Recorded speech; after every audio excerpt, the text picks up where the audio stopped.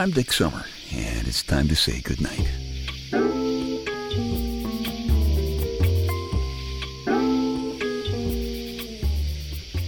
This is a quiet place to rest your head, a safe place to hide a hurting heart, a gentle place to fall.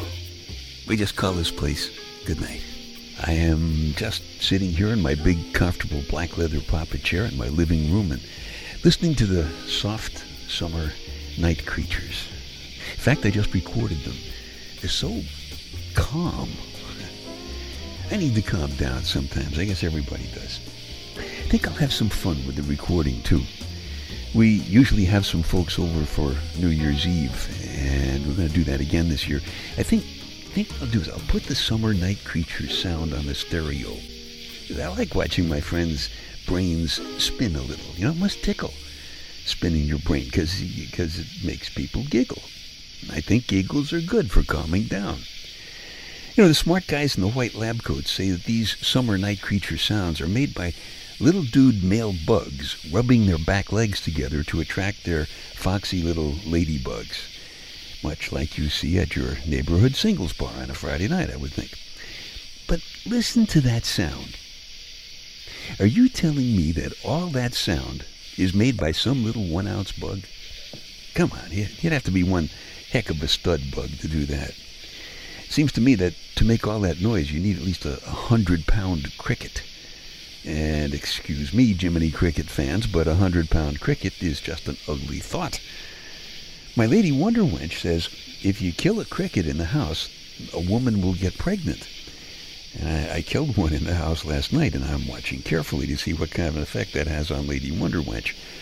And I must admit that I have suggested to her that if she wants to get pregnant and killing the cricket doesn't do the job, I do know some alternate methods.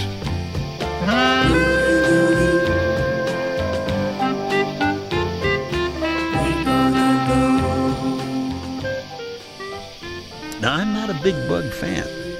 Bugs bug me. There was a while in the 60s, you may remember, if you were around, if you were a Louie generation person.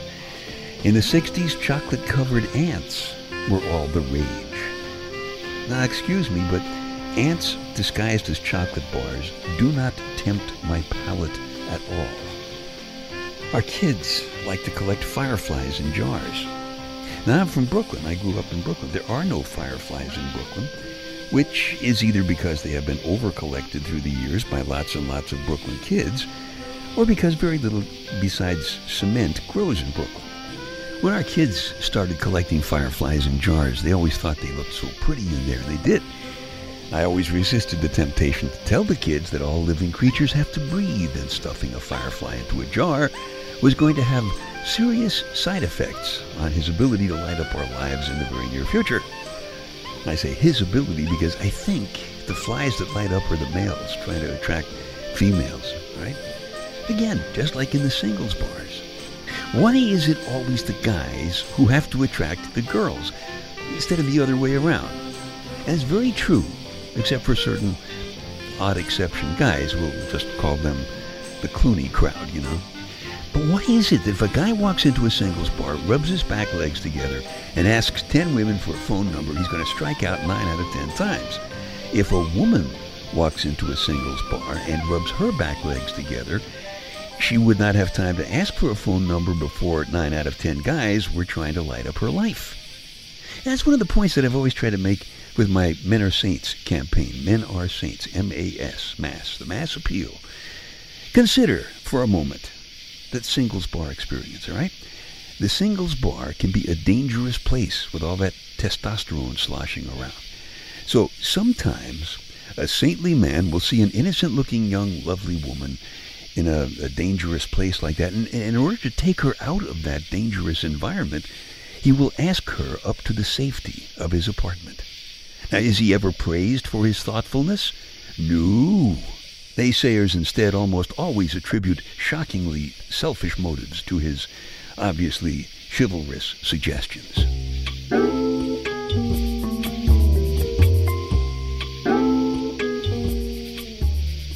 Dick's Details, a bunch of totally unimportant stuff for you to stuff in one ear so you can squeeze the important stuff that's keeping you awake at night out the other ear, and you can nod off comfortably to sleep. Now, this comes under the heading of Your Government at Work. When the astronauts came back from the moon, they had to go through customs. I suppose on the odd chance that they may have brought back some declarable green cheese. By the way, Buzz Aldrin was one of the guys who walked on the moon, and his mother's maiden name was Moon. That's no kidding.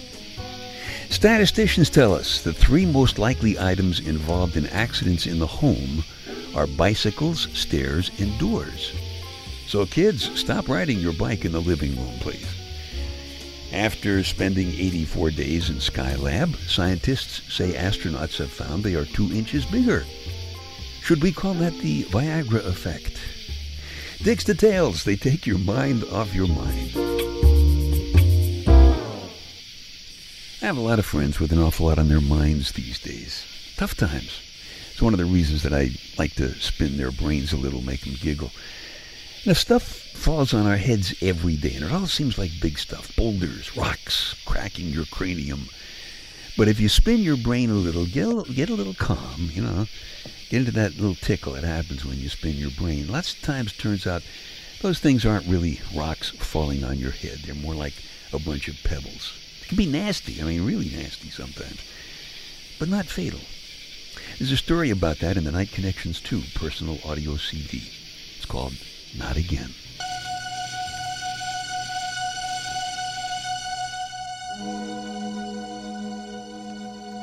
You really like the calm and quiet at this time of night. It's one reason you're up so late. Another reason, and I guess the real reason, is that you know you're going to have to tell your wife that you've lost your job. Again. And you're really not sure how to break the news. You're no deadbeat by any means. You're just in the kind of business where you make very good money while you work, but there's just no job security at all. You're good at what you do, but times are tough. You were hoping that this time it might be a little bit different. Things were going very well until some bright light executive decided that the company could be twice as well off if it were cut to half the size. You have a few dollars put away, not much, and you'll be okay for a little while. The big problem really is your age. 35 is over the hill in your business, and you'll never see that again. There are going to have to be some cutbacks in your spending. She's been through that before, often, too often. She never complains. She has total confidence in you. You're not feeling exactly that way about yourself right now. Some things will have to go. The vacation trip that you've been planning all year, your regular Friday night dinners out, a new car. You'll survive, but you hate it. Every once in a while, you actually wish that she had married the guy with the real estate that she was engaged to when you met her, because you really love her. That's why you like to do the little things for her, bring her flowers. She should have flowers, things that are beautiful, like she is. She laughs when you tell her that you've been thinking things like that, and you know she isn't sorry. This is no romance novel marriage. You have arguments. You even have some sexual problems once in a while. It's tough to feel like the potent male human being when the bills come due and there's no check. You have to go down to the bank and take a few more dollars out. But it's a good love. It's tough and it's hot and it's strong. And now, there's an all-night supermarket up the street. Maybe you ought to take a walk up there. They sell roses.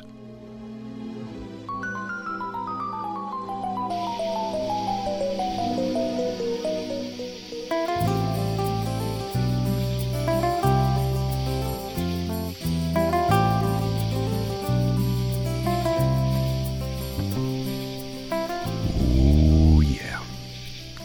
Been there, done that. Lots and lots of times. My lady Wonder Wench has had a lot of flowers on her table, a lot of times, because I spent lots of nights like that. It's nasty. It's really nasty. But let me tell you something. If it's happening to you right now, I'm here to tell you it is not really fatal. No matter what it seems like when it's going on, it's not fatal. That story is called Not Again. It's from the Night Connections 2 personal audio CD. If you like it, you can just keep this podcast. Or if you want a fresh copy, just go back to www.dicksummer.com and download it from the Night Connections 2 icon on the home page. Hey, a little housekeeping here. If you like these podcasts or my spoken word CDs at dicksummer.com, or my book, Staying Happy, Healthy, and Hot, available at amazon.com, shameless plug. Anyway, please tell a couple of friends, will you? Because they might like them too, and you would be doing me a favor. Thanks a lot. I really like spinning people's brains a little bit, because it must tickle. I like to see people giggle. Giggles are good. Yesterday, I opened a window and I looked up at the sky and I smiled. My lady Wonder Wench said, "Why did you do that?" So I told her, well, it's because that satellite might be up there snapping pictures. Yeah, that's what she gets for paying attention when I was rubbing my back legs together at that radio station where we both worked all those years ago.